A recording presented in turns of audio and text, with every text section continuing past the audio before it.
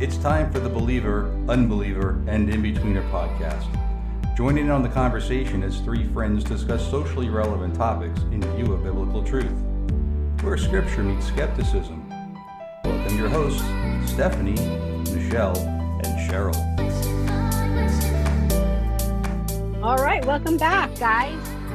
Since Halloween is next week, we thought today's topic would be all things paranormal. So yeah, that's very spooky. And this came about because there's a game that my son has been playing all week. It's a very scary paranormal type of game. So yeah, we just think this would be a really interesting topic because, you know, I know a lot of people out there have played with Ouija boards and has had experiences. And yeah, what experiences have you guys had, Stephanie and Cheryl? Can you guys share any kind of experiences with the Ouija board or any kind of paranormal experience? Yeah, I mean, I can go first if you guys want. Yeah. So I would say, you know, if I think back to my past, the most supernatural experience I had was during a time in my mid-20s when I was into paranormal investigation. I was a recreational ghost hunter. I would go, it sounds like really funny, but I would go. It's like Ghostbusters. I was trying to answer the question for myself. I was not a believer at this time. And my parents, when they were in college, had gone to a real live haunted house. It started off as a joke. They went with 8 couples, had gone to a reported haunted house in Stamford, Connecticut. And again, it was a joke, but they actually experienced a lot of stuff.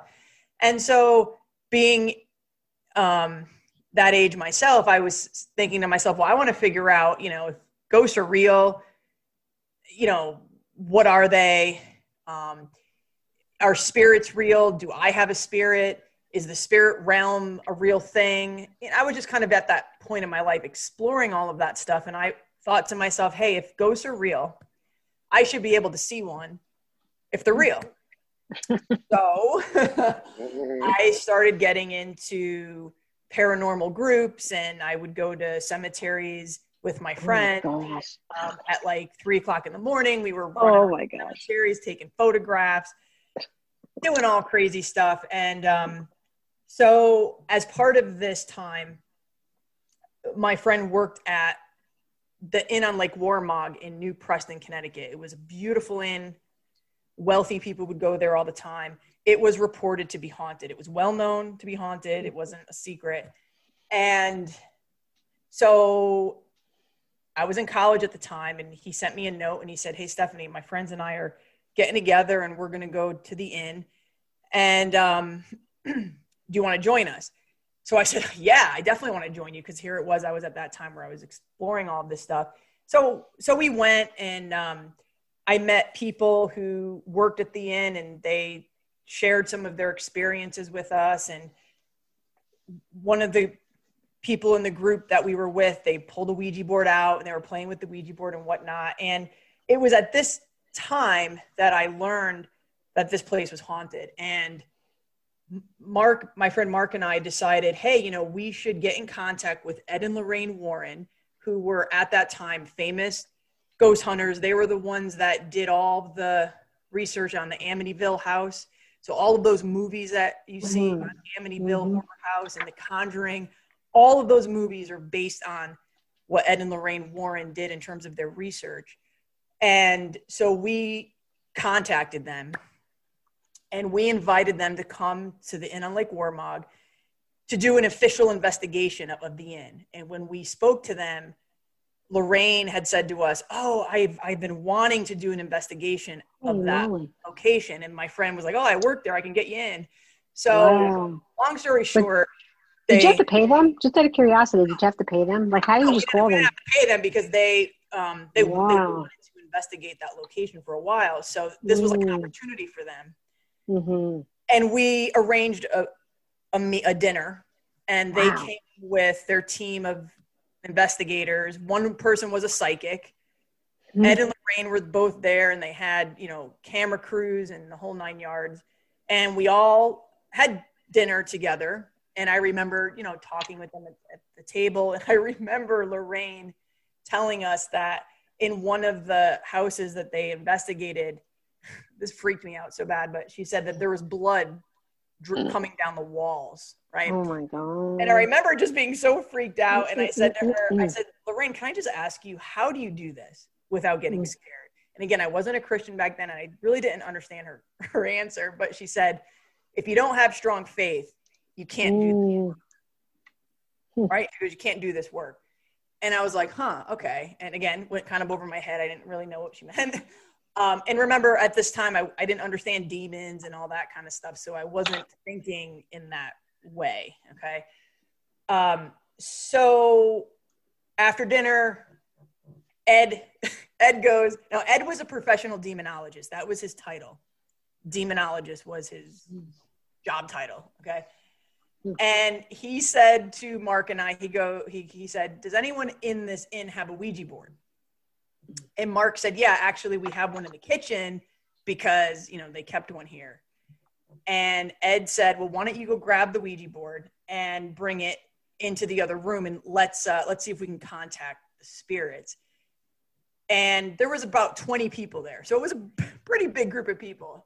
And he asked Mark and I if we would be willing to work the board. And I've had a lot of experience working Ouija boards because we used to play with them all the time as kids.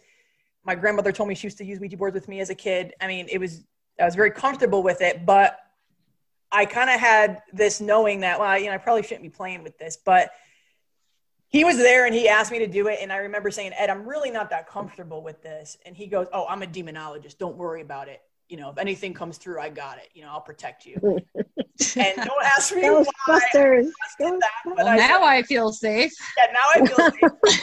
I was young. He was this older man, and he said it with such authority. I was like, okay, And, Can I just interrupt for 1 second with the fact that, like, just 3 days ago, I watched that old school 80s movie Witchboard with like Tawny Katane and some other like silly 80s actors, and I was laughing at this, the way you're describing this. I'm just picturing like how goofy it is when people are playing with Ouija boards. But go on. Yeah, so I said yes, and Mark and I were both there, and it was all on video, and I have the video somewhere. But so I remember Mark and I closing our eyes because we said to the camera, a lot of people will accuse people who play with the Ouija board, oh, you're moving the planchette. The planchette's that little thing that you move on the board. Mm-hmm. And so I said, we're going to close our eyes so that nobody who's watching this video is going to make that accusation. So we put our hands on the thing, closed our eyes. Ed started talking to the spirits or whatever, and the thing started to move. And again, I had my eyes closed, so I couldn't see what was being spelled or anything. He was writing stuff down, and all of a sudden, I felt ice cold breeze, like go right across the top of my hand. And I said, Mark, did you feel that? Now my eyes are still shut, and he goes, yeah, I felt that. And it happened again. Another ice cold breeze brushes over our hand. At this point now, my eyes are wide open. And I said, Mark, did you feel that again? He goes, yeah. And Mark takes his hand off the planchette just slightly above where our hands were. And he goes, holy crap. He's like, Stephanie, it's ice cold right here. And he started to feel the edges around where it was cold versus warm. And it was a ball. If you look at the video, you see he's like going like this, and it's the size of a basketball. Ice cold round circle right above the planchette, right above the board. And then people start coming over, and they're putting their hand inside that cold circle. And one guy put his hand in, and he goes, oh man, I'm getting tingles all the way up and down my arm. And now as that's happening, all of a sudden it starts to swirl around me. It just starts going, foo, foo, foo, foo, and it spins ice cold, like you would just put your hand in a freezer, and the breeze is just spiraling all around me. And I'm like, oh my gosh. I'm like, it's spiraling around me. And then it eventually dissipated. The cold, that's called a cold spot. Okay. In paranormal research, you'll learn that it's a portal that opens and they're called cold spots. And the cold spot began to slowly shrink and then it went away. And the spirit that was flying around it just went away. That's it. But that would be, I would say, the most supernatural experience I had. I was aware of cold spots because I had done research. I knew that right before a person experiences something paranormal, like doors shutting and closing or anything paranormal, what usually will come first is the temperature in the room goes down. Either the temperature in the room goes down or a portal will open, a cold spot, they call it. And that's why when you look at people who do paranormal research, they go around with temperature gauges, because what they're trying to do is they're trying to look for cold spots, cold energy spots. When my parents had gone into that haunted house when they were in college, my father experienced a cold spot in one of the rooms that they went in. There was a loud scream, and the room dropped, the temperature just dropped, like ice cold. So that is common with paranormal experiences, It's so just I would like say that game. Yeah. I would say just like the game I was playing. It's exactly, you described everything that was in that game. Like what? Well, it's a 3D game. It's the Oculus. So I don't know if you guys ever played the Oculus. You put this stuff over your face, your ears, over your eyes, and it's like it transforms you. Like you really feel like you're there. I mean, you literally feel like I had to sit down at one point because I was like getting dizzy. But yeah, you would see the cold spots, and it had a gauge, like a temperature gauge you hold in your hands. Yeah. Michelle, that's funny. Yep, and you measure the and with the little orbs, the little you could see it in front of you, and then the ghost is there. And the thing was, the meter was going off. There was a meter I had to hold, and it would just go off, and it was so scary. Oh my gosh! Well, you bring up a good point, because a lot of these movies and a lot of these games are based on real life. Oh yeah, occurrences, right? They're not just coming up with this stuff out of their imagination. Yeah. Now, of course, in movies, they over dramatize things for entertainment, but the premise of a lot of these things comes from real world experiences. Yeah, because everything you're talking about it was reminding me of the game that I was in. I was like, oh my gosh, it's like and one other thing, since we're talking about Ouija boards, which by the way, they're very dangerous. Anybody listening to this, do not try this. Unbeliever, believer, do not try this. You can get possessed. Do not use these boards, okay? But so I had an experience where my aunt invited me to her sister's house. They had a ladies' night every year. Now, her sister was extremely wealthy, was married to a sheik. They were friends with Elizabeth Taylor, Michael Jackson. They were in a whole nother realm of society, okay? Extremely wealthy. And I was at her house, and this woman, I'm not going to name names, but she used a Ouija board every day. Okay. She did not make any decision in her life unless she consulted the spirits through the Ouija board. It was a daily, like you'd brush your teeth. Hey, what's the weather going to be like? And I'm not even kidding. She would literally say, what's the weather going to be like? This was pre-Alexa. This was pre-internet, we go, hey, Alexa, what's the weather going to be like today? Well, she got her Ouija board and it was like Ouija board Alexa kind of, Well, her and my aunt at the time invited me into their room to watch them as they, connected to the spirit. And she had a name for the spirit. I forgot what the name was. She called it by name. And there they were using the board. And I kid you not, they were not touching the planchette at all. Neither one of them had their hands on it. The thing was moving. No hands. That freaked me out. Wow. Now I have used the board, and I've used the board with people where my hands would come up and my fingers were not touching it and it would still move. So I understand that thing will move without you touching it. I get that, but I never saw it move with two people not touching it like that. It probably did that because this lady had such a connection with this demonic spirit that she was talking to every day, that that the spiritual energy there was probably so concentrated that that thing was just, you know, moving like that.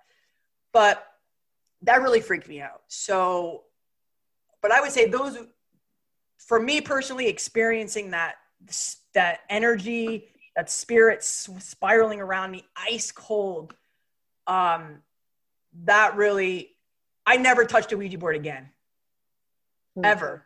I mean, I still wasn't a believer at that time, but, and I praise God that nothing happened, that nothing jumped in me, or I didn't get possessed or something like that. But that really scared me, and I will never do that again. But before I finish this, I remember Ed, after that, Ed was like, okay, let's stop. Cause I was freaking out. I was like, Mark, I don't even know if I want to stay here. I was like, I'm getting really scared. And, I remember Ed kind of took over, and he's like, all right, let's try something else. And then he started talking to the spirits, and he said, if you're in the room, light all the candles in this room and flip the table over. I looked at my friend Mark. I go, if one candle lights in this room, or if that table even moves an inch, I'm out of here. See ya. You know, and yeah, and you know, so whatever. And then they went around to all the different rooms and did their investigation and everything. But I would say that would be my experience. So can I go next? Because mine isn't really that much, isn't that big, but we were kids, and we had a Ouija board. I don't know if I owned it. I don't remember. I just know we had one. We played with it. We had a couple of kids. It was we were at my friend. Maybe it was Cindy. My friend Cindy had it because we were at her house, and we were sleeping over. We were having a sleepover. We might have been about 10, maybe 10, 11 years old, maybe a little older. I don't even know. Anyway, and I think it was just my sister, me, my sister, and Cindy, and we're playing the Ouija board. And I mean, it literally was moving. And, you know, I was kind of like not really believing it. I was like, I don't know if I believe it. And, but it was really like we were asking it questions, and it really was talking to us. It was answering us. And we did hear like thud, we'd say, you know, hit the table or something. And then it did hit the table, and like things like that were happening. And I wasn't sure if it was like real or not. But I do remember, you know, we were playing with Barbie dolls, of course. And, we went to bed, and we woke up, like her Barbie dolls were like arranged, like they were like arranged in places that we didn't like put them. Like we were like, yeah, like, yeah, when we woke up, I just remember like freaking out because my friend freaked out. My friend's like, oh my gosh, what the heck is this? And who did this? And yeah, it was really, it freaked me out. And I don't think I don't know if I played with it. I might have played with it again after that, because I found that very fascinating. I don't think I was really afraid. I was just like, wow, it's so cool. Let's talk to the dead. You know, I was really it excited. is interesting. It's like the magic 8 ball. Yeah. Oh, we had those too. I had a magic 8 ball. I love that thing. But yeah, I just wanted to talk to the dead. Like I was really interested in that as a kid. You know, 'cause we were innocent. We didn't know what we were doing. But yeah, we would have like experiences like that, you know, where we would ask it questions. Yeah. And it would just totally float and answer it. And, you know, we'd be like, I'm telling you, I'm not moving it. Cause I think there were like 3 of us on the thing, like or 2 or 3 of us. And no, actually it was the 2 of us. And I remember it moving, and, you know I wasn't moving it. I couldn't spell. I was a horrible speller. So I guess, you know, you had to go to the alphabet. But anyway, so there's that was my experience. But just recently, like I was saying, my son got this paranormal game, and he's like, Mom, you want to play it? And I was like, yeah, why not? I'm curious. And it's all about ghost hunting. It's all about that. It's like you start off in a van. It gives you a lesson of what house you're going into. It gives you a name of the spirit that's in there. And they say it gives you instructions. They say don't say her name or you'll anger her. And so of course I go in the room, and as soon as you go into the house, like it's scary. It's like really, really eerie because you really are in that house. I don't know how this Oculus does it, but you're like literally in the house, and you hear the music, and it's just spooky. And then I was like calling it. I was calling her name, like Carol Hardware. Let's say I'm like, Carol Hardware, are you in here? And it was just so scary. And so after playing that game, you know, I didn't think anything of it. I wasn't like, because I don't believe that. And I'm just like, I have Jesus. I'm not going to be afraid. But ever since I played that game, I've been jumpy, like crazy jumpy. I've been things have been happening in my house where twice I'm in the kitchen and all of a sudden the light went on and I'm like, okay, what the heck? Like the lights were already on, but like it got brighter or something, like the light bulb wasn't fully on or something and it just went on brighter. And then it happened again in another room where the light was on and it just like it was just weird. And then I'm seeing, I'm seeing like little shadows of something and I would like, look, like, what's that? Like I would do that. And this was happening a lot. So what I did was I just prayed. I was praying throughout my house, the blood of Jesus over this house. And I would say it out loud, Jesus is my authority. He's here. And just I had to pray. And but that's been, but my son is playing this game every single night. And I probably wouldn't do that. Yeah, I'm thinking the same thing. Yeah, don't invite anything in the He's house. inviting it. Yeah, I mean, with that stuff. Yeah, you gotta be. Yeah, and it's funny because I called Stephanie like before I was gonna play the game. I wanted to ask Stephanie, what do you think? Do you think this is like a Ouija type of thing? This game? Like I was freaking out. I was like, what do I do? Can I play it? Like, what do you think? You gotta think too. Look, you didn't mention to me that they were having you like call out a name. Oh, yeah, you like I didn't know. I thought it was just like a house. Things were just jumping out at you. I would say you want to be careful how much you scare yourself too, right? Because God says, the Lord does not give us a spirit of fear, but yet you're subjecting yourself to fear. Right.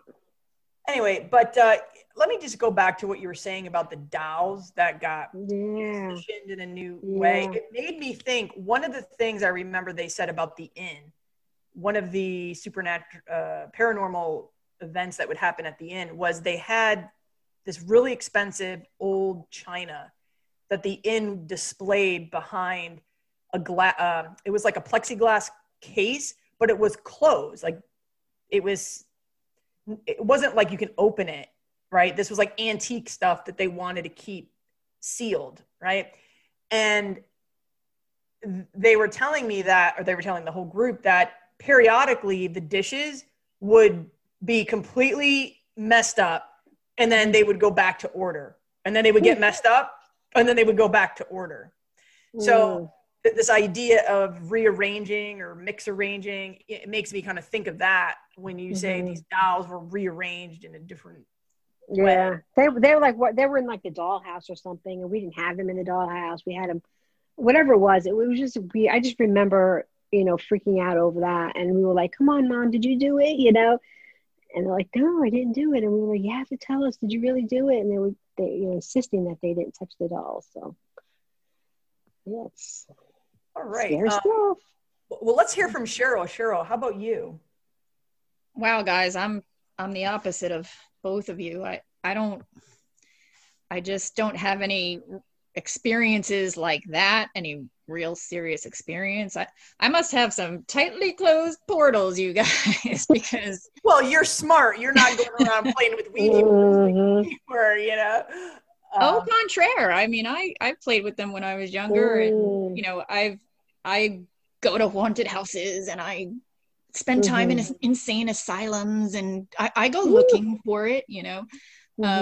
Even the whole month of October right now, I just watch scary movie after scary movie because I just that's so funny. I'm all into it. I mean, I used to sit in the attic and turn out the lights and like wait for some demon to come grab me, and nothing ever happened. Maybe because the devils know that you're not afraid, so they're like, "Yeah, we're not going to scare her." it's no fun. It's no fun. But I do think that I can remember the one time like a weird experience happened to me 1,000 years ago when I was like 10, when I was sleeping in my bed and I woke up, and at the end of my bed was this, like, I guess it felt like a hologram, like this radiant silhouette of what I assumed may have been my great grandfather, because he was an Indian chief. And so I had this man at the end of my bed with the whole headdress and the whole getup. Wow, that's insane. Yeah, and, I mean that's a pretty he was glowing, profound experience. Wow. So, Cheryl, I mean that is a that is a supernatural experience. Most people don't have that. I never saw a ghost. Yeah. But I mean, the thing is, for me, it's, first of all, it was quick, it was fast, he disappeared right away. And I'm of the personality type, kind of write these things off to, oh, I was probably still dreaming, or, I'm more of a person that's going to say there's a logical explanation for this rather than think it's something supernatural. Well, right? Help us understand, right? So for people who never saw, let's just say, an apparition, right? Oh, that's the word I couldn't think of. Apparition, yeah. One, were you dreaming, right? Number two, was it different than a dream? And if you say yes, how? Like, how would it be different? No, I mean, I can't answer if it was a dream or not because I was sleeping. So whether I had woken up for the moment or whether I was still asleep is yet to be determined. And I'm sorry, what was your next question? I guess there is no second part to that because you're saying you can't confirm or deny that you were sleeping. So sure. Okay. Yeah, I have no idea. But you said something else. You asked something else. Well, I was going to say, if you say, no, I know I was awake, then I was going to say, well, can you describe how you know that? But I guess you said you don't know if you were awake. Yeah, because I really would have no idea if it was just sort of some, I guess it felt real, but I've had plenty of dreams that felt totally real. So it's just in that bucket to me. And so this, like, let's just say you saw this apparition for a couple seconds. It didn't talk to you. And then it just vanished. Yeah. Yeah, pretty much. Pretty boring. I will say, I don't think that's boring. I mean, no, that's exciting. These things don't usually last very long. Like when people have an experience, rarely is it prolonged. How about this? My grandfather passed away, my mom's dad, and we went to his funeral that day and everything. And it was early evening, and we had a glass ashtray on the table, and we were just sitting around. We were talking about my grandfather, and all of a sudden, out of the blue, the glass shattered.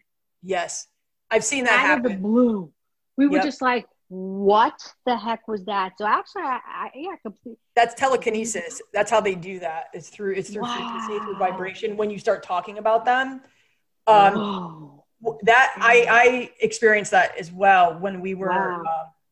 We were at a meeting, and the people leading this meeting were talking about the spirits in this particular place. And a couple who they were at this table, as they were speaking about this particular spirit, their glass, it was a thick goblet. Yeah, right? The same thing. It was thick. Yeah, very thick. Yeah, and this goblet rose off the table, and then it shattered like an opera singer hitting a high note and shattered. Like the cracks were so intricate because I remember I had my friend grab the stem for me. I said, "Can you go grab the stem?" Right? And I looked at the stem of the glass, and it was so like the cracks in it were so intricate, and whatever did pop shattered into powder. It was like,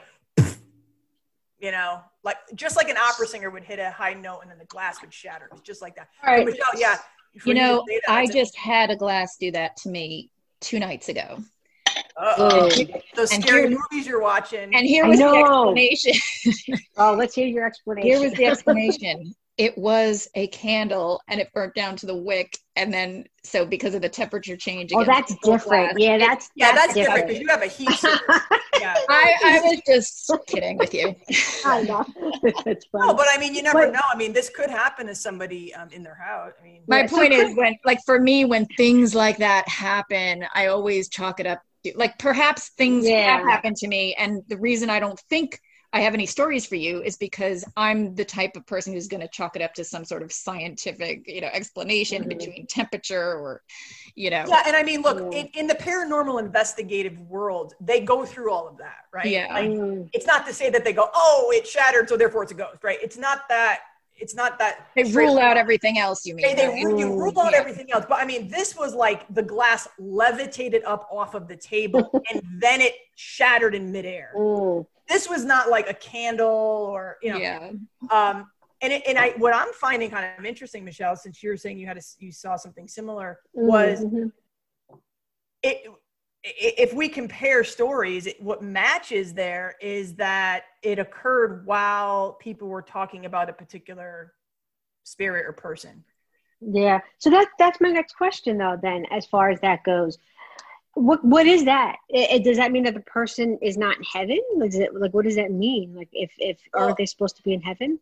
I can tell you what the paranormal investigators told me when I asked that very question. I was like, okay, can you explain, like, how did that happen? Like, what's going on? And this was their explanation. Now, I'm not saying this is correct. I'm just saying this is how they explained it. They said that when you are focusing attention on, like, let's say a particular spirit, right? And you're talking about it and giving it energy, then through telekinesis, frequency, it's a frequency thing that is how it shatters like that. But you're giving it energy by giving it attention and talking about it.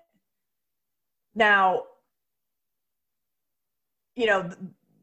what I've come to understand is that there are no such things as like a ghost in the sense of, your dead grandfather, comes out of heaven or comes out of hell and then appears in your bedroom. Like that's not really what's happening. It's these demonic interdimensionals that take on the form of, they masquerade as a dead relative, or they masquerade as an alien. So the whole alien phenomena is the same thing. It's just they're masquerading in a different form. But it's interdimensional demonic energies or spirits. It's not that person's actual dead relative. So I would probably say that it's demonic energy that is creating, just like when you look at the planchette on the Ouija board, there's an energy, there's a force that's moving. Oh yeah, right. True. Just like that energy, that spirit or whatever that swirled around me. There was a force there. It had temperature. It had movement, because it was like, if somebody runs by you really fast and you feel a quick breeze. I mean, it had movement. So, they manipulate matter. That's how, people levitate. Doors open and close. Radios turn on and off. They're affecting the electrical circuits. But speaking of levitation, I'll share another story. When I was at one of Ed and Lorraine's conferences, at the end of their presentation on haunted houses, they have a Q&A period. And so you have to wait in line to ask them questions. And I was waiting in line to ask them a question. And the people in front of us, they were a husband and wife, and I could hear what they were saying to them. And what they were saying was they were seeking help because the wife had recently woke up, levitated, her face was on the ceiling. She woke up and she was floating, like, with her, kind of like you see in the Ghostbusters movies, the lady like levitates off the bed. And she was freaking out. And the husband and wife were like, you need to come to our house. We don't know what's going on. Like, can you help us understand? Like, why did my wife wake up with her face planted to the ceiling? And I mean, they were freaking out. And I remember looking at my friend going, oh, wow. Like, I had never heard of that before. But, things like that. It's like there's a force, right? And, and the way I understand it is these demonic entities, powers, whatever, spirits, can do that. And so, when I was doing investigative research, in the paranormal, I saw home videos that people would bring to these conferences, and videos of people in haunted houses where they would get shoved up against the wall and they would slide up the wall. Oh my gosh, that's so weird. You know, and it's just like crazy stuff. You know, Yes. very dangerous stuff. I mean, I would definitely not encourage anyone. So let's kind of switch gears a little bit as far as Halloween. Now, Halloween is next week, and I grew up loving this holiday. It's my favorite holiday. It's always because for me it's and it's because candy. You know, you get to dress up.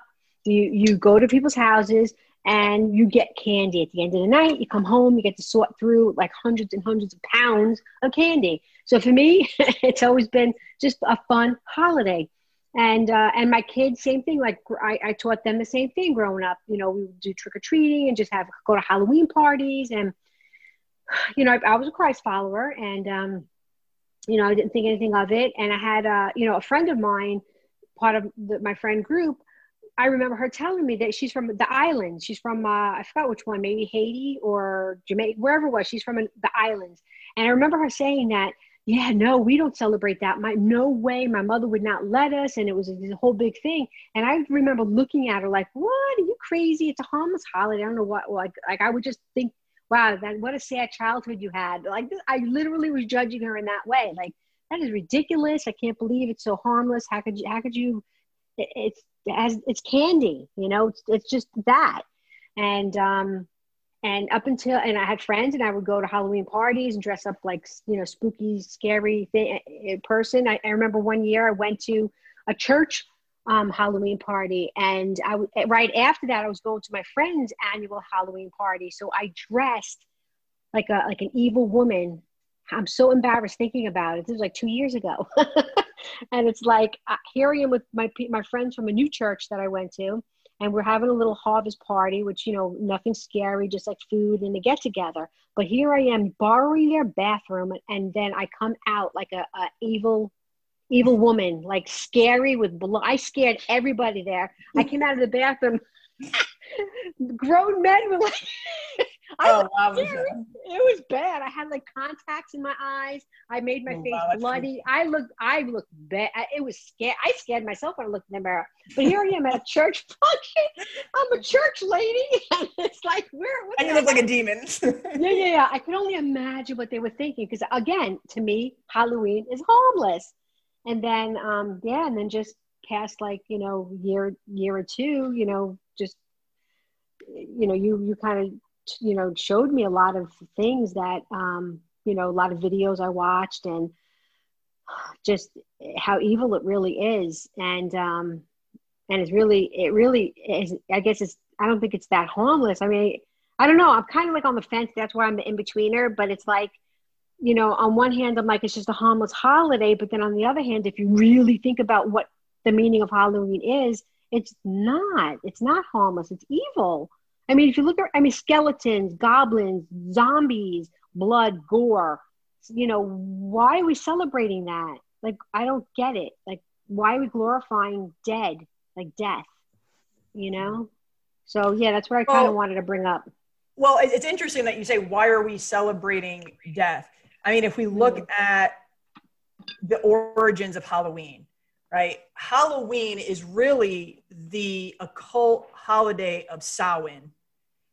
And it's spelled Samhain, Samhain. And so for anyone who's never heard that word before and has no idea what I'm talking about, I would say after the episode, Google search witch's wheel.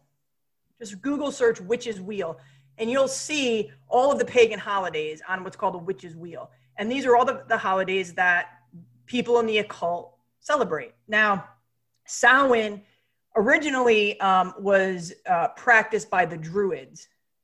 Druids were very, evil. I mean, they did a lot of conjuring. They did sacrifices of animals, humans. There's like bad stuff. But so this celebration of death, which is what it was. So it's interesting, Michelle, that you would use that terminology. It was the end of summer. So it was like the death of summer and then entering into winter where everything dies. But it wasn't just a harmless, celebrating the weather change. They would sacrifice, these druids would sacrifice animals and humans. And the way it became Halloween was the Roman Catholic Church later adopted the celebration of Samhain, also known as All Hallows Eve, to appease their pagan converts. So remember, if we go all the way back to the time of Constantine, there were a lot of pagans entering the Catholic Church, and the Catholic Church mixed a lot of paganism with a little bit of Christianity. So to appease their pagan converts, they took Samhain, All Hallows Eve, they dropped a couple letters, and you get Halloween, the Eve of Hallows. And so that's like the root. It's what we practice as Halloween is really Samhain, right? Just to bottom line it. It's the celebration of death. And those who are in the occult today still follow a lot of those same practices. They do a lot of spells on this day. At the higher levels of the occult, they are still sacrificing animals and humans. There's a lot of dark, demonic, spiritual energy that's generated on this day, and even the days before and after the 31st.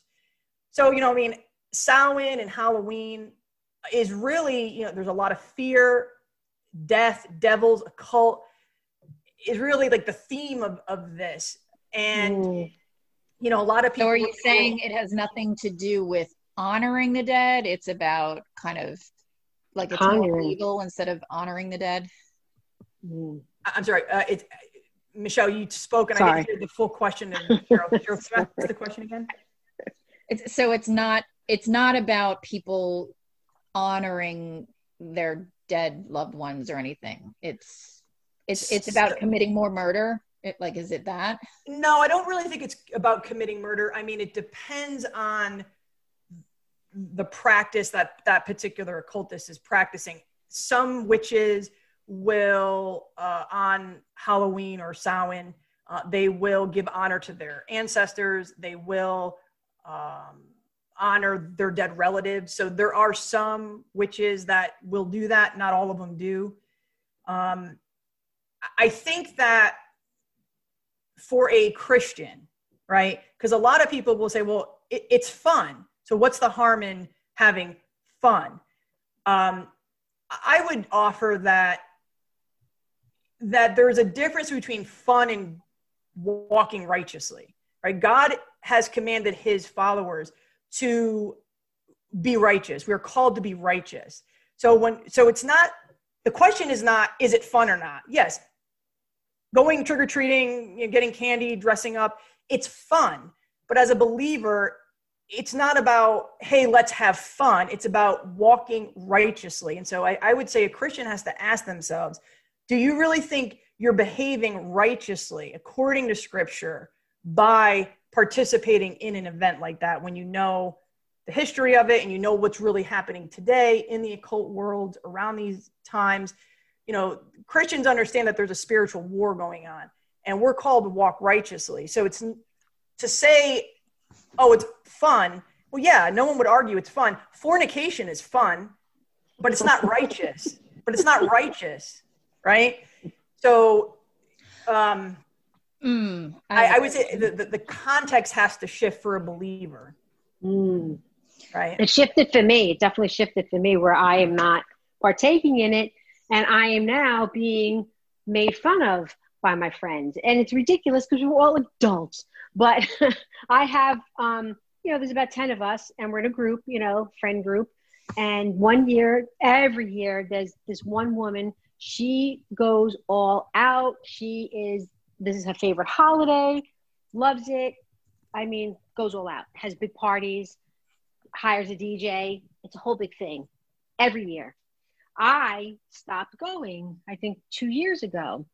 And I still get made fun of. It's like, I have this one girl who's like, are you celebrating Halloween this year? I'm an adult and we're still doing like peer pressure. Like we're still being made fun of, and I have to keep explaining to them every year, I'm sorry, I'm not partaking, and then they bring up the year that I went there looking like a zombie. So it's like, that is funny. Yeah. Well, I mean, it's crazy.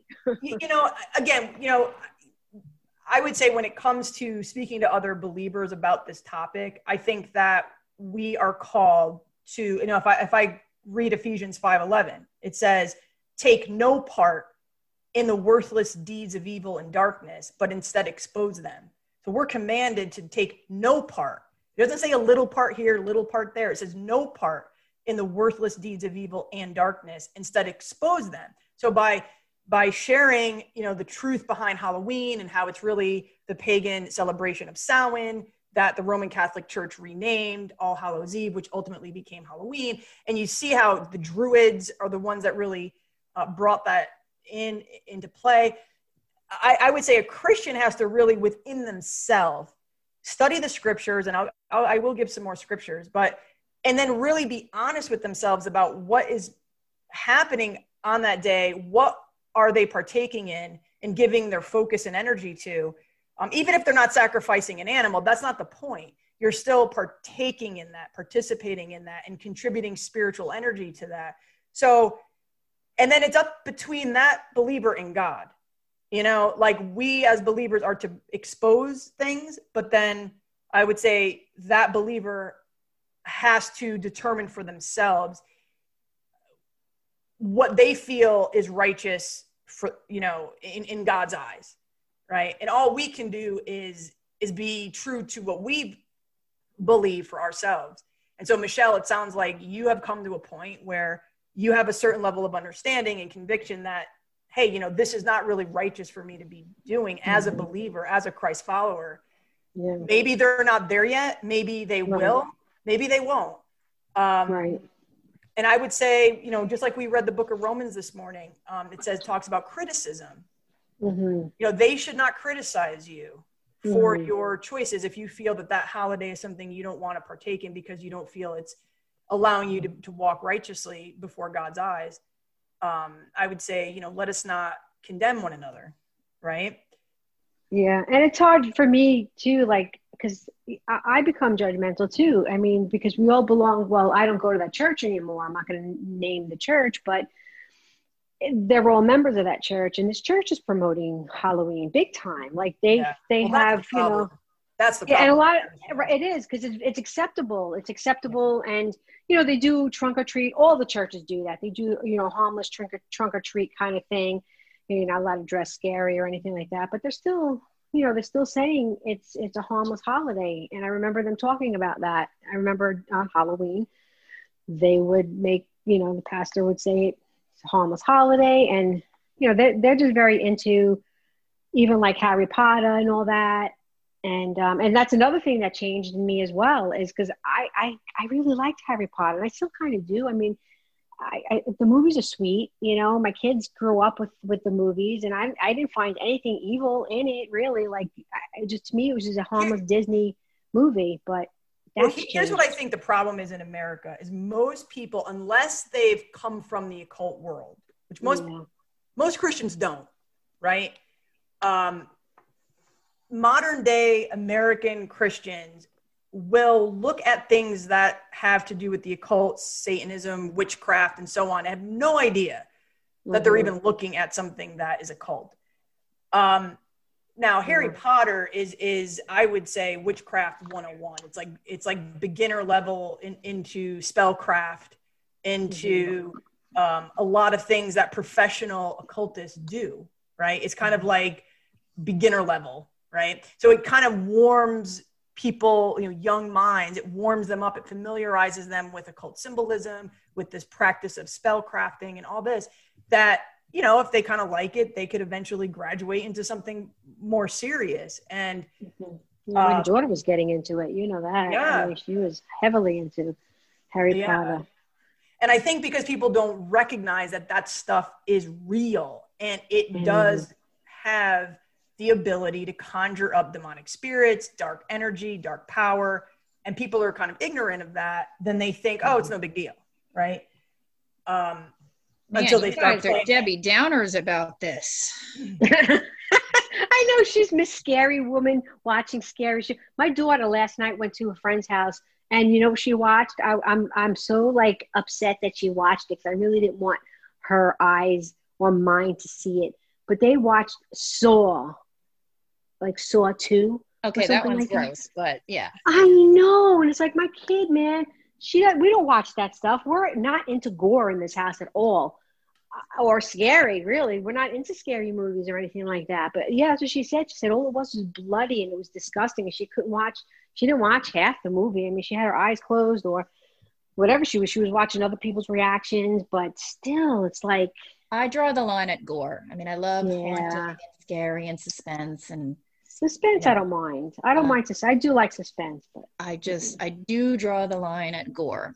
But yeah, I got to tell you guys, as an unbeliever, to me, it sounds like you're really stretching, trying to take a line from like somewhere all the way over here and just trying to stretch it all the way over there.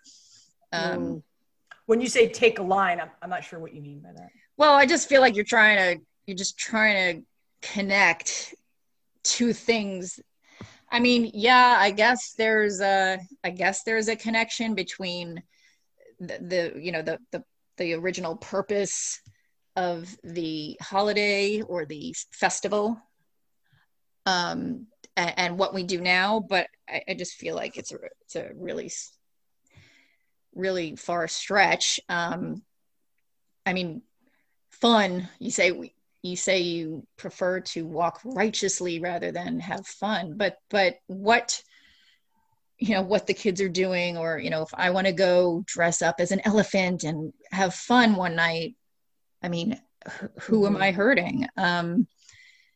I don't know. I mean, and then it's just kind of like, where do you draw the line? I mean,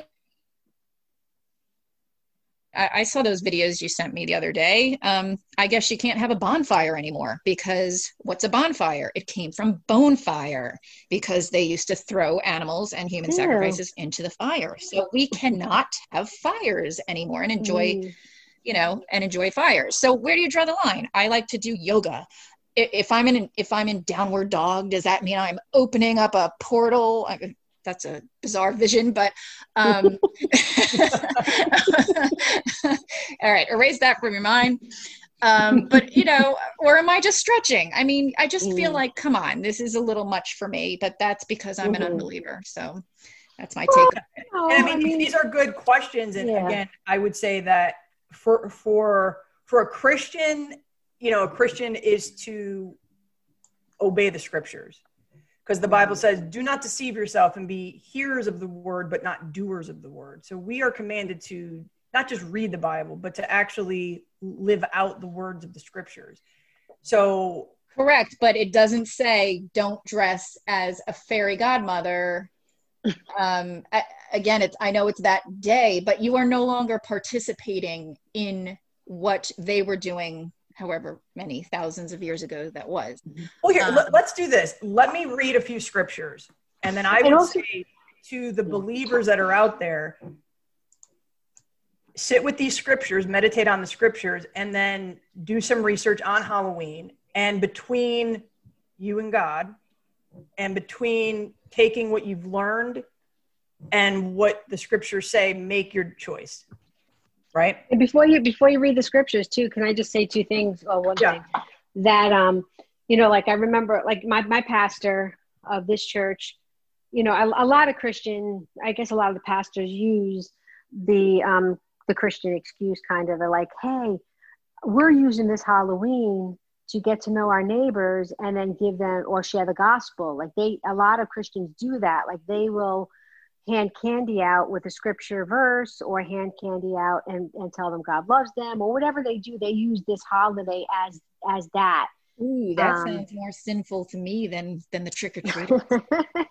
But anyway, that's what they've been, a lot of churches are doing that, where they kind of use this holiday to kind of evangelize.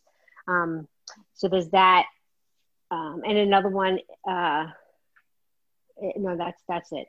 There was another thing I was going to say, but it came out of my mind. I always go back to, because I do believe in a coming judgment. I do believe believers and unbelievers will stand before God and give an account for every word, thought, and deed.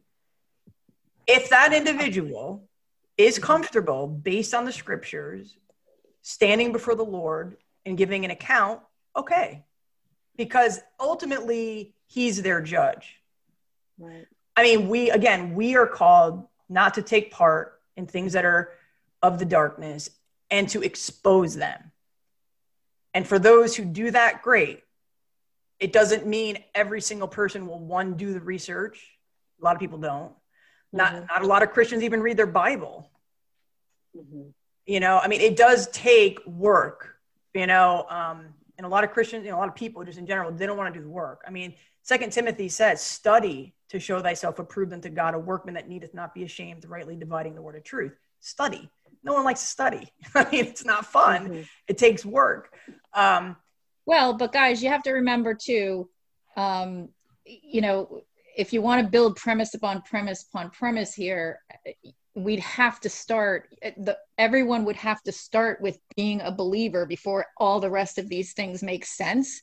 And if you're an unbeliever, then none of the other premises, you know, they're either untrue or they have a different meaning. Right. So, I agree with you. I mean, all this evil stuff that you're talking about that is not evil to me, because I'm not following the scripture, I guess. Right. You know what I mean? Well, right. Exactly. An unbeliever is not going to be a doer of the word. Right. So yes, you're right. I don't mean it like that. I even just all the definitions you have of, you know, evil works and things that's not my definition, because I'm not a believer. So the whole thing falls apart. You know what I mean? It's not like studies. Right, so are you saying that you don't believe in evil? Oh, of course I do. I'm just saying certain things that we're talking about, like certain acts, you know, like, you know, walking down the street in a costume, getting candy doesn't, you know, obviously that. So you don't you're saying you don't see how that connects into it being, participating in wicked deeds. Yeah, I guess not, because I separate in my brain separates, you know, what people, you know, same thing with Christmas. I mean, you know, you would say people shouldn't celebrate Christmas, and I'm going to say, I think it's fun. And today we just use it as a time to get together once a year with our family and celebrate each other. Right. We're not necessarily, we've morphed away from whatever the, you know, okay, it's not really Jesus's birthday, and we move on, right? Like it's changed its meaning, right? So we're celebrating something else. We're not celebrating something that we don't know that we're celebrating, if that makes any sense. Yeah, and again, you know, I personally am not saying nobody should celebrate Christmas. I'm saying a Christian needs to be mindful about what they're doing, because we are supposed to be the pillars of truth, the pillars of righteousness. And if we're partaking in the things of the world, the Bible says you are to come out of the world, be of the world, but don't partake of the world. We as Christians need to be that example. I personally would say the churches in America are a very poor reflection of what true Christianity is. And I think it evolved into that, or devolved into that, because people were not marking and avoiding bad doctrine. Christians were not standing up for the truth. They're going along with the world. The churches now are bringing the world into the churches rather than being separated from the world. So, and you know why that is. I mean, churches have to stay relevant, or people are going to move on to other things. So a church also has to constantly adapt to what people want to stay relevant. And there's a name for that. That's called seeker friendly. And which I guess has to do with getting money from them, right? Well, I think a lot, well, yeah, some of them do. Sure. Absolutely. A lot of these churches now, at least in America, I don't know how it is in other countries, but it's very, what they call seeker friendly, and it's more evangelistic in nature. It's kind of like a place where people who are not believers can come and hear the gospel. And that's great, but they're not places for believers to grow. Right. And I think that's what happened. The church brought so much of the world into it for that reason, Cheryl, to attract people, when we should let the gospel attract people, right? We don't need to dress like Harry Potter and perform Harry Potter skits on stage, which is what some churches in Florida are doing. You know, bringing the occult into the house of God. I mean, that doesn't make any sense, you know? So it's like, it's almost like a lot of these Christians are embarrassed to be righteous or embarrassed to stand for the truth of God. And it's like, why? Well, I think it's also because the fact that it's so worldly. It's like, say, for me, for instance, And you, I'm sure, because you weren't brought up in the church, you weren't like, you didn't have. Well, I went to Catholic church, right? Different Okay. than a lot of these Christian churches. Yeah. So it's like, when we're, at such a young age, living in the world and doing worldly things that everybody else is doing, it's such a, could you imagine, like, everybody just saying, forget it, Halloween is not, we're not celebrating Halloween or Christmas or whatever, because God said not to. It's hard for people to just adapt to that when they've been programmed since an early age. The world, it's loud. It's louder than God's word, it seems. Wow, I like the way you said that, Michelle. Yeah, the way of the world is much louder than the word of God. But I mean, I guess it's always been like that. Yeah. But it really is loud today. Yes. Yeah. Right. It's almost now. It's gone so far. Like the Bible says, in the end times, everything will be inverted. Where those, they call good evil and evil good. And it's like to speak out about some of these things that God speaks out against in His Word. It's hate speech, when really it's the most loving thing you could do to someone is to share the truth with them. But it's now called hate speech, right? So everything's very inverted. Yeah, you're right. The world is much louder. Yeah. Let me share a few verses, right? Can I do that? Let me share a few verses. So 1 Thessalonians 5:22, it says, it's a very short verse, and it just says, abstain from all appearance of evil. Abstain from all appearance of evil. So I would say a Christian has to say, do they believe in their heart, if they're honest with themselves, that the celebration of Halloween has the appearance of evil? Even if they're wearing a princess costume, just the celebration in general, does it have the appearance of evil? I would say ask yourself that, right? Yeah. And again, everybody has to be convinced in their own mind. So all we're doing here is sharing verses. Now, doesn't this mean you get to define evil on your own? I would say that for those who know their Bible, they understand what God defines as demonic,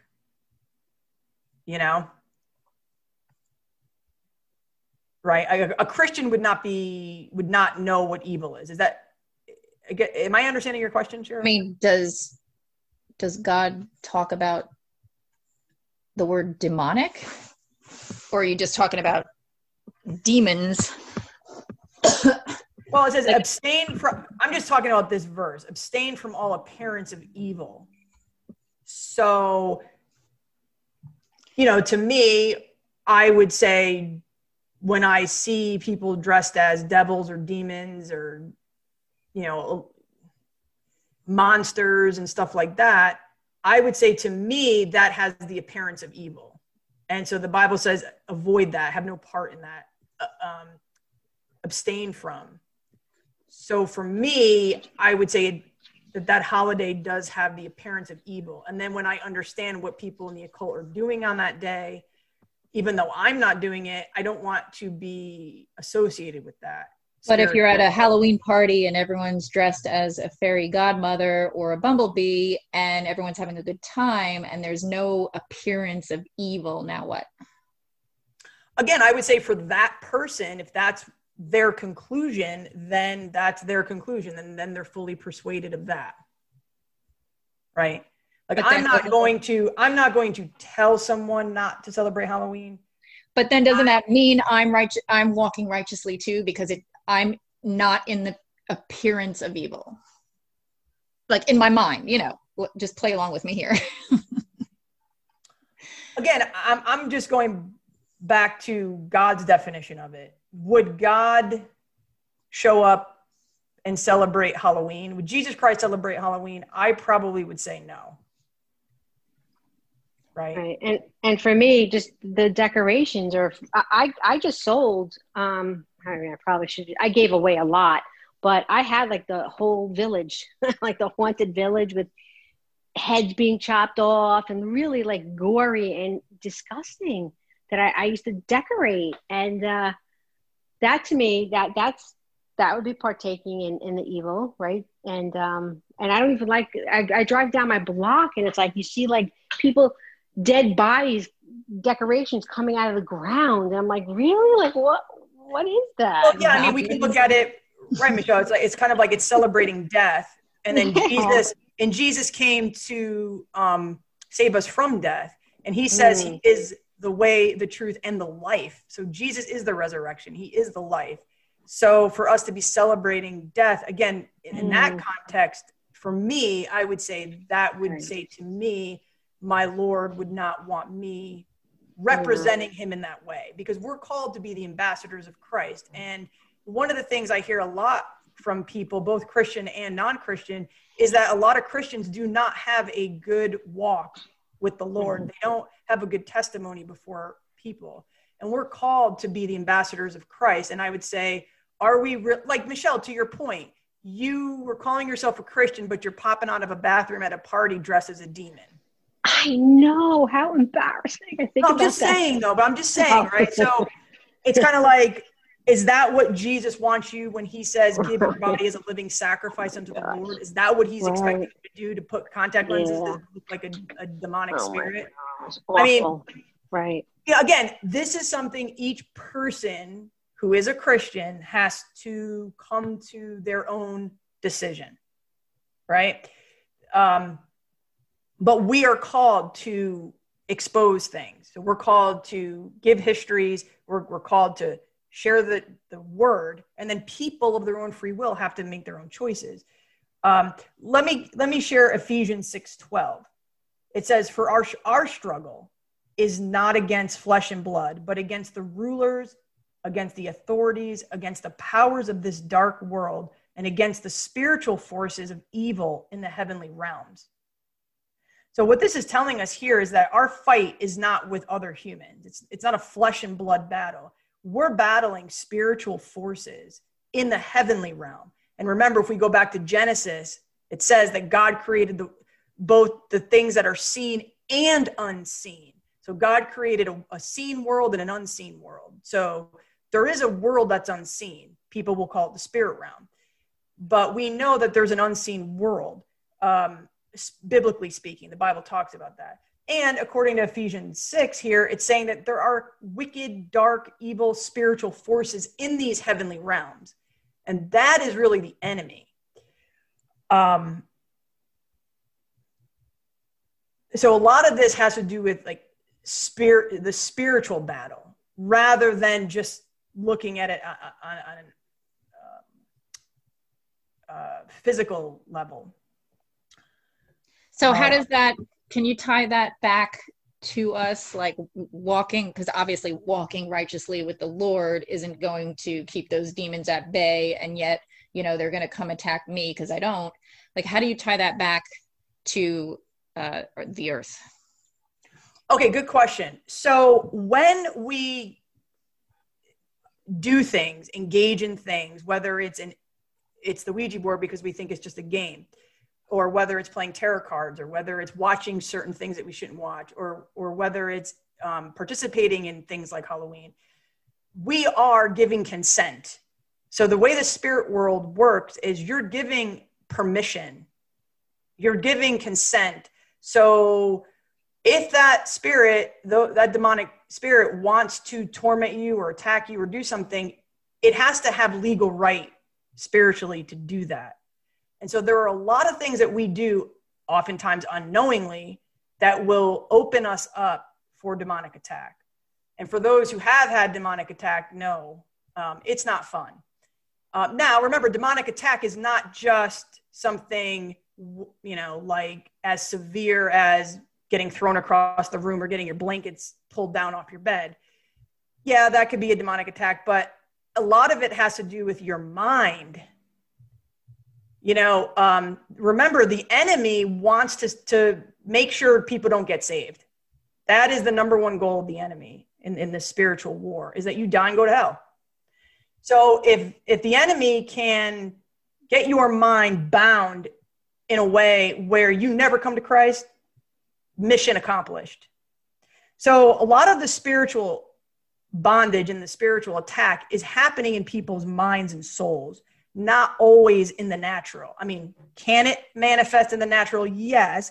Like, for example, if you do things like play with a Ouija board, you are blatantly opening that door. You're giving the right to that demon saying, I want to talk to you. I'm inviting you in.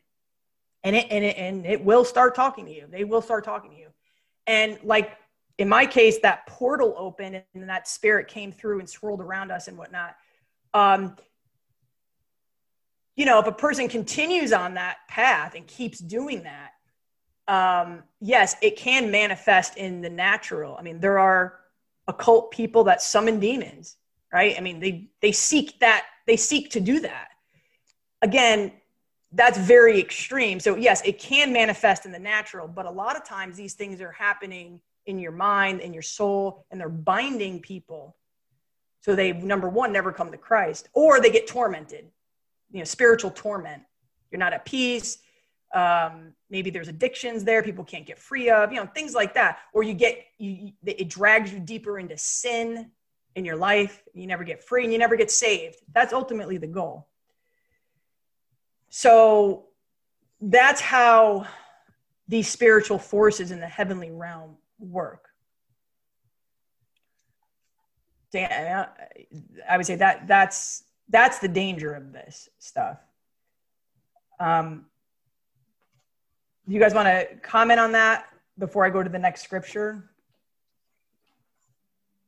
Yeah, it raises a couple of questions for me. I don't want to get into it, but I was just thinking, like, is there a middle ground where, maybe you're not a Christ follower, but yet you're also not engaging in this stuff and, inviting it? Like, what if you're just kind of in a, middle balanced place where you're not kind of dabbling in either one? Yeah. Who's going to get you, or what's going to happen? Yeah, definitely. I mean, can an unsaved person steer clear of things that are of the occult? Yes. And there are unbelievers that do not get involved in some of the things that we just talked about.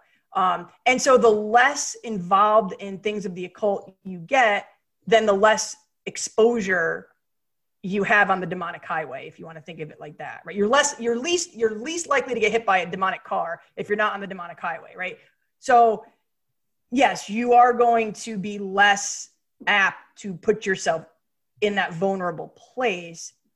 But again, thinking in terms of eternity, where will that ultimately lead that individual after death becomes, I would say, the question. Even if you can get through this life and nothing paranormal happens to you, which I'm sure for most people, they don't have a lot of paranormal experiences. It's rare for someone to have an experience like that. And again, the more you go seeking that stuff, the more likely you're going to bump into it.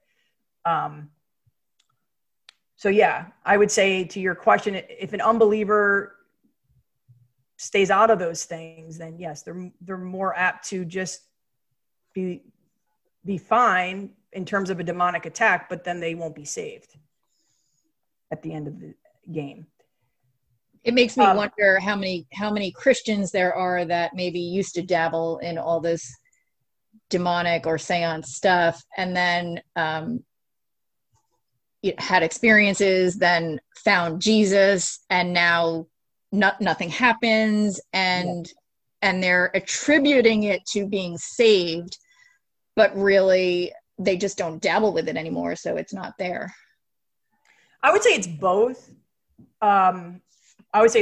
Yeah. I mean, I used to have sleep paralysis all the time. And Same here. That freaks me out when I see that. I still get it. Woo. I still get them. How come I still get it then? I'm a Christ follower. Is it because I'm an in-betweener?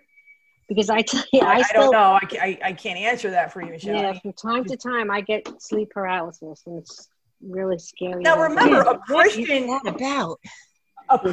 can do things or bring things into their house that give legal right to demonic spirits. So, that's right. You told me about that once. For example, let's say I'm a saved Christian, but if I'm going to go whip a Ouija board out right now and start playing with it, and a spirit, comes through a portal. I mean, it's not like that won't happen just because I'm a Christian. I should know better not to be playing with that stuff. Now, it won't possess me because once you're filled with the Holy Spirit, you know, two spirits can't inhabit the same house, right? So, but why would I be doing that? But yeah, I mean, it's not like if I go into a haunted house as a Christian, I'm going to be putting myself in danger just like an unbeliever would. What if it's not really a haunted house, but it was just set up to look like one? What one you went to? Yeah, no. Well, I'm just saying in general, like, you know, when I lived in Manhattan, and you know, we'd go to 27th Street. I forgot what it was called. They'd set up, you know, I mean, obviously everyone does this all over the place, where they set up a house to look like a haunted house, and like in Orlando, right. they got that big thing. Is that's bad? So in other words, no, I'm not talking about those. Oh, I'm sorry. I'm not talking about yeah, because there aren't really spirits in there. It's just for show. No. But if you those are just actors. No, right. So I'm talking about like what my parents went to. What I'm saying is, if you attend something like that, are you doing anything evil or inviting anything, because they're not there? I would say that the risk there would be, you know, you're probably entertaining the spirit of fear, right? So you go into those haunted houses and it invokes the spirit of fear in you, right? God says he has not given us a spirit of fear, but of love, of power, and of a sound mind. I mean, a lot of times people go to those things and they get so scared that fear can stay with you for a while. But God expects you to fear him. That confuses me. God expects you to fear him. But it's like a reverent fear, like a respect, like a deep, you would fear an authority, like you would have respect, not necessarily like a boogeyman, not like. Well, don't Christians fear, or I know Michelle probably, or we know several people in our circles that fear going to hell, right? So yes. they want to do what's right, so that they don't. Well, yeah, I mean, fearing hell is different than fearing the Lord. I mean, we should fear the Lord in the sense that he has the authority to judge us. So you're having that reverent fear of someone who is holding your soul in their hand, because it's Christ that's going to judge us. So it's fear in that sense, like that. But I think going to an actor-based haunted house, I wouldn't necessarily, and maybe people would disagree with me, but I wouldn't necessarily say that there's like the risk of a demonic spirit happening in that location. I would say your biggest risk is probably leaving there, maybe having nightmares, or you're carrying an image of a face on a clown that you saw when you were walking through that haunted house, and that image stays with you in your mind. I mean, sometimes things can just get stuck in your subconscious mind, and it pops up every now and then, and it makes you feel fearful. And God says that we are to think on the things that are good, that are holy, that are righteous, that are good. So to be thinking about an evil clown face is really not what God intends for us to be putting into our mind. I would say that would probably be the biggest risk, rather than like you're going to get possessed because you go to a haunted house at Orlando Universal Studios. Like I wouldn't really think that. That's my opinion. That, from my understanding, I mean, maybe there are some Christians that would disagree with me, but that's how I understand it. Because again, it goes back to this: abstain from all appearance of evil. Well, if I know my Lord's commanded me to have no part in the worthless deeds of darkness and evil, but then I'm going to go spend 30 minutes going through a haunted house or, Fear Fest, that's not what God is intending for me to put in my soul, to put in my mind. I would think that. And Michelle, I think that's what's going on with you with that video game. You're giving yourself over to fear, and then you stop playing the game, and then you're still afraid. And so every little noise, every little thing, it's like fear. God doesn't want you living like that. And that's happening to my son. Just for me, it's funny. It's for me. I'm not. I don't know. Like I wasn't. I don't know. I don't think I'm thinking about it. I'm not really scared. I'm not. I don't know. I'm really not. But just the weird things are happening, which is, I'm trying to chalk it up as nothing and coincidences. I'm not letting my mind go there. But me being startled easily, that I'm not really sure what's happening with that, because that's, I mean, come on, my son just walked in the door and I'm like, oh my God, like I jumped.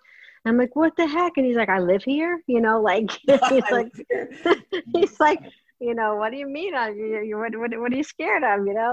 Anyway, but so things like that. But my son, though, was really opening himself up to fear, because he comes out. He's 23 years old. It's like not he's a baby or anything, but he can't sleep at night. He's not really sleeping. He's subjecting himself to so much fear that, and I told him, I said, just pray to God. You have to have Jesus in your life. Just get away from those games. And what are you doing? And he's just saying that he's trying to desensitize himself. But I think he's making it worse. So, but yeah. Yeah. Again, every person, sometimes people get into things they shouldn't, and it creates fear, and then it makes them stop. I know with me, even before I became a believer, I stopped the whole paranormal stuff I was getting involved in. And I mean, I was a member of the paranormal investigative library in New York City. I mean, I was Ghostbusters. Holy cow, man. I was like all in, man. I had a membership in New York at the paranormal library where they had hidden tapes of stuff. That's hysterical. Like, yeah, man. And I got to a point where I saw a video.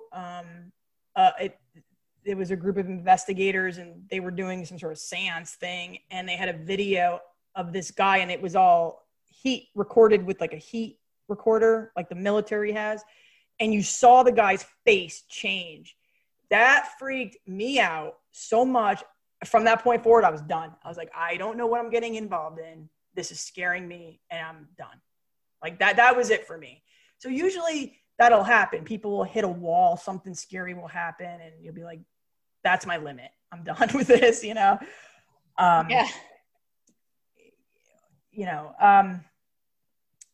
Let me just share a couple more scriptures just to finish this part off. So I pulled a verse 3 John 1:11. It says, dear friend, do not imitate what is evil, but what is good. So again, we're not to imitate what is evil. An example of that, Michelle, I would say you dressing like a demon would be like imitating what is evil. But I mean, you know that. I mean, you get that. Romans 12:9 says, hate what is evil, cling to what is good. And then 1 Corinthians 10:20. I'm going to go down to verse 21. It says, you cannot drink the cup of the Lord and the cup of demons. You cannot partake of the Lord's table and of the table of demons. I think this is what the churches are doing. They're trying to, drink from the cup of, partake of the Lord's table, but also partake of the table of demons. So they're mixing that which is of God and that which is of the occult to attract people rather than choosing a side, And according to the Bible, the two don't mix. They don't mix. So that's my last scripture. Well, I just love that. I think that's great that you pointed that out. But what baffles me is, like, seriously, you're a pastor. Don't you read the Bible? How do you not see it as scripture? Or how do you rationalize it? That's a great question, Michelle. And I think this is my opinion. For those who honestly don't know, like, I think there are some pastors that probably know what they're doing. Okay. Mm-hmm. But for the ones that are ignorant and they don't know, I think it's because they honestly don't see it as evil. They don't see the occult in Harry Potter. And it could be because they've never been exposed to the occult. So they think it's a Disney movie, or they think it's like a fun, family fun movie. They don't understand what that's indoctrinating people into, or getting them used to seeing, and they become familiar and desensitized to things of the occult. Right. So that might be why they're probably seeing, they're not seeing, they don't have the discernment built up enough to discern the parts that are occult. They're only seeing on the surface, oh, it's a bunch of kids going to Hogwarts and they're just going to school and they're flying around on broomsticks, right? They're not understanding the deeper symbolism there. That would be my guess as to why maybe they're doing that. I just think maybe they don't know. Yeah. You know? Yeah, because the church that I used to go to, that all my friends are involved in, they are big Disney fans. They promote it. You know, them going. They go all the time. But they're so into the Harry Potter. I mean, they dress up like it every Halloween almost. So they're very, very into the that, you know, the Harry Potter stuff, and they find it very harmless because they feel. Oh, go ahead, Michelle. No, I was gonna say their thing is, you know, their reasoning is that, you know, if you know the word or if you know scripture, then you're not going to be subjected to that, or you're not going to be like, if you have a level head, so to speak, you know what I mean? Like, then you're not going to fall for that stuff. So they make it harmless, I guess, is how they say it. Right, but then they're not obeying these verses, taking part in, abstain from. You know, it's not saying, hey, go hang out and guard your mind so that it's saying stay away from it. It's like saying don't go near the fire, not go roast the near the fire. Yeah. You know, and the other thing too, I've noticed is a lot of these movies, let's say, that introduce people to things that are very occultic, like these vampires and werewolves. Like, I'm thinking of Twilight. It's very sensual. It's very like hip. They've got attractive actors. Into that. Yeah, you look at Harry Potter and the magic, and it's like, wow, I want to learn magic, you know? And then you got kids that are like, I want to do that. I want to be able to be like that. I mean, subconsciously, right? Yeah. And then they come and they go to church and they hear the gospel, and it's like, wah, wah. Right? It's like, yeah, okay, Jesus, yeah, okay, you die for me, whatever. I want to go learn that magic stuff. That looks a lot more cool. Yeah, well, I'm kind of sitting here going, what fun are you guys allowed to have? Because isn't like 99% of everything we look at every day occult? I mean, what movie can you watch? Isn't everything about exaggerating and dramatizing and mythical? I mean, that's what we want to see. So exactly. You know what I mean? Yeah. No, you're right, Cheryl. I mean, our what would you say, movies, television shows, yes, definitely have trended more and more. And even in the I don't think it's a secret message to demonize us. I think it's just that's what pulls in our attention. Otherwise we're bored, like you said, wah wah, you know. Well, no, I mean, but think about it. I mean, and that stuff is real. You know, I dabbled in the occult. I can tell you that stuff like spellcrafting and all and all the stuff that you learn in the occult, that stuff has real power. And so let's say someone starts doing that and they start realizing like, well, this stuff works. You know, it can get very intoxicating and it can get addicting. And then what you're not doing is following Christ, and you're going farther from Christ. And then when you hear the gospel, it's definitely not all that cool, because it's a lot more exciting to use demonic power to get what you want. Remember, when Satan tempted Christ in the desert, what did Satan say? He said, bow down to me and I'll give you all the kingdoms of the world. Right? So if you want the things of this world, you follow Satan, you can get a lot of those things demonically.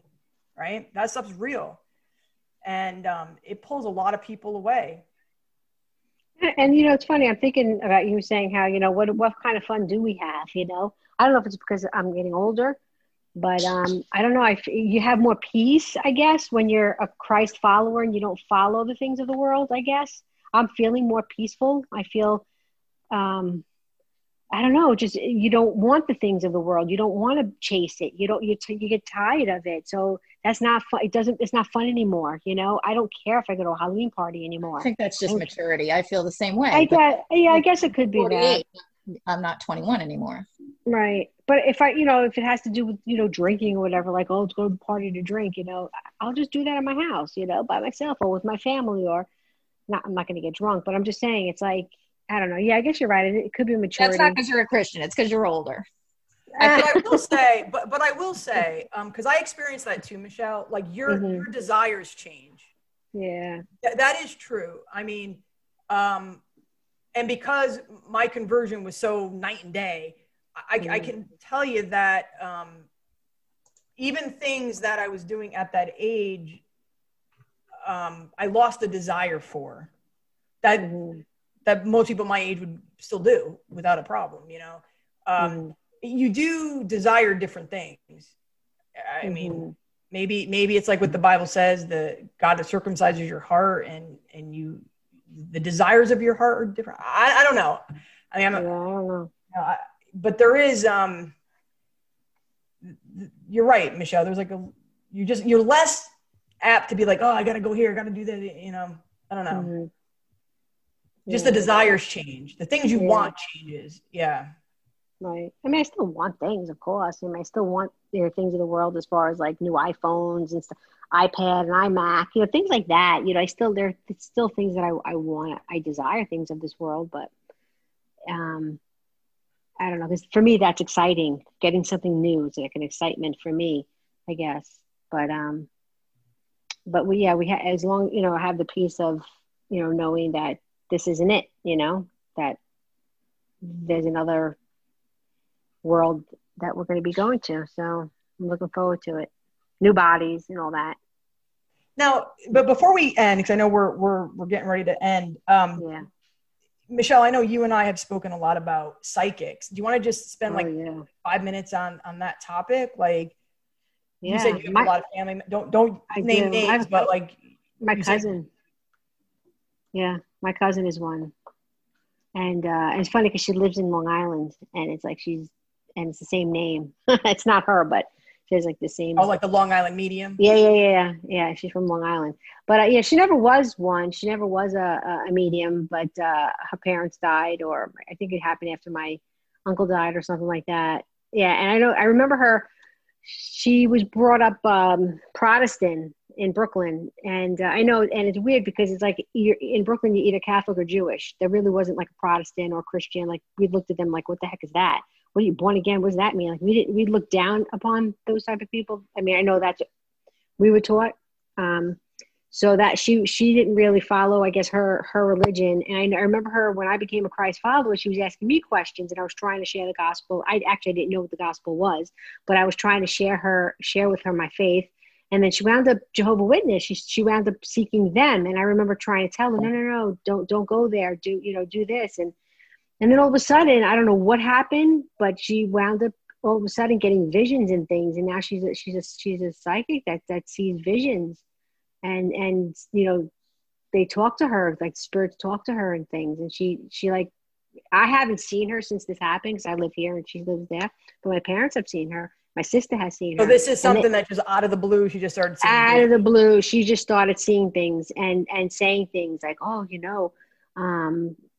such so-and-so said this, or so-and-so said that, or and then it came true. I don't know if it came. I'm not really sure. I'm not, because I don't want to hear it. I just kind of freaks me out a little bit. But I stopped following her on my social media because I think she just went off the deep end, to tell you the truth. I don't know if I believe any of that, but yeah, she definitely is saying that she is talking about spirits and things and family members. Well, my sister would. I was gonna say my sister went to a psychic. I went to a psychic as well, but my sister went to a psychic, and they said things that did come true. Like they said things to her that was like, wow. Except for me, like they said, oh, she's gonna be a pharmacist, and I'm far from that. So that was really interesting. But yeah, but yeah, it's interesting. Oops, sorry about that. I'm just curious, Cheryl, like, what do you think about mediums? People like the Long Island Medium on TV. Have you ever seen that show? Oh yeah. What do you think about that? I just think it's all quackery. So you think like what do you think? You think I mean, I'm sure there are people that absolutely, believe they have that connection, but there's certainly, I would say most of them are using magic tricks to make it look like they know what they're talking about. So I a couple years back, I had watched a few of those episodes, and, you watch those episodes and whatever, I forgot her name, but the Long Island medium says something to someone, and then, it's true, right? Like it's real, like whatever she says to them. So how do you think she's doing that? You think she's got an earpiece in her ear and someone's sitting there with Google in the background, Google searching that? It like, could be. I'm just curious, like, well, how do you think she's doing that? I don't know much about it. I just know that there are ways, and even if it's just, the chance of this story being greater than the chance of that story. I mean, they could just be pulling things out of their pocket that are more likely to be true for this person. That's all I know. The same way magic, the same way a magician would do an act. Yeah. It's similar. They don't like they're generalizing on a particular person, and they just randomly happen to. They have their ways. I mean, I don't know what they are because I don't study it again, but they have their ways of finding out things, that are seemingly being pulled out of thin air, but they're not. Yeah, my brother's a magician, and I know how that's done. So that's what you think's happening. You think that they're doing a magic trick, that the Long Island medium has studied magic, and that's what she's doing. Yeah, I would say for the most part, yes. But I also do believe that there are people that honestly think that they are connecting to these worlds. Now, is it true? I don't know. Okay. Like there are people who, like Daphne on Frasier, she truly believes that she has psychic visions, but they may or may not be random, I guess is my point. I'm not sure. I don't know much about this. Michelle, what do you think?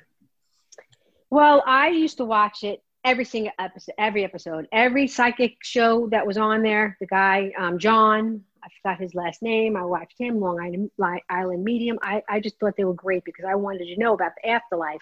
I wanted to know, when people die, someone able to see, if they're okay and whatnot. And I really was touched by a lot of these, and it kind of gave me like hope, I guess, that there was an afterlife or whatever, that it would really encourage me.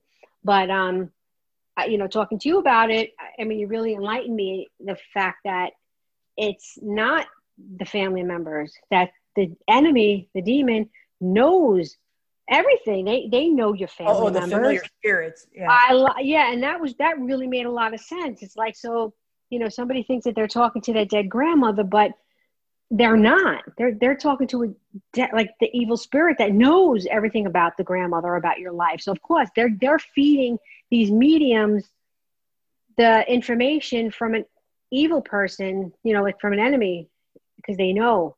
And my question was always like, well, why would they do that? Like, why would they do that? Because the shows that I watch, they're all positive. It's always about, yeah, I'm fine, everything is okay, and I love you, and all this stuff. And to me, it gave the people hope and closure. So why would a demon want to do that to help somebody have closure? That was always. Yeah, man, that's a great question. Look, I'm taking a guess here. I can't say with absolute certainty, but I would say that when you really think about the damage psychologically that does to someone and spiritually, because the Bible says that it's appointed once unto man to die and then the judgment, and you go to heaven or hell. And so here comes a medium who is claiming that maybe one of your relatives who probably didn't know Christ, who is in hell, they're talking to. And they're saying, oh, that person's great, they're doing fine, and they wish you well, and they hope that when you have your graduation next week, that they wish they were there. And the people are like, how did you know that I was going to graduate? Or what about the kids? Like for me, it's like if somebody lost their kid, they would then go the other way. What if somebody knew Christ and they're with the Lord, What that lady's claiming is that somehow that person is, that she has direct access to this person who, according to the Bible, to be absent from the body is to be present with the Lord. So this medium is claiming that you somehow have a direct connection to some person who is with the Lord. It's completely unbiblical, number one. And I think it creates spiritual confusion for people. Again, you always have to drive back to what is the demonic world, this unseen world that we read about in Ephesians 6, these dark authorities and powers in the heavenly places. What's their agenda, right? What's the satanic agenda? It's to keep people from being saved. And to me, I would guess again, that it feeds that confusion. So that would be my guess. To take a guess at your question, Michelle, I would say,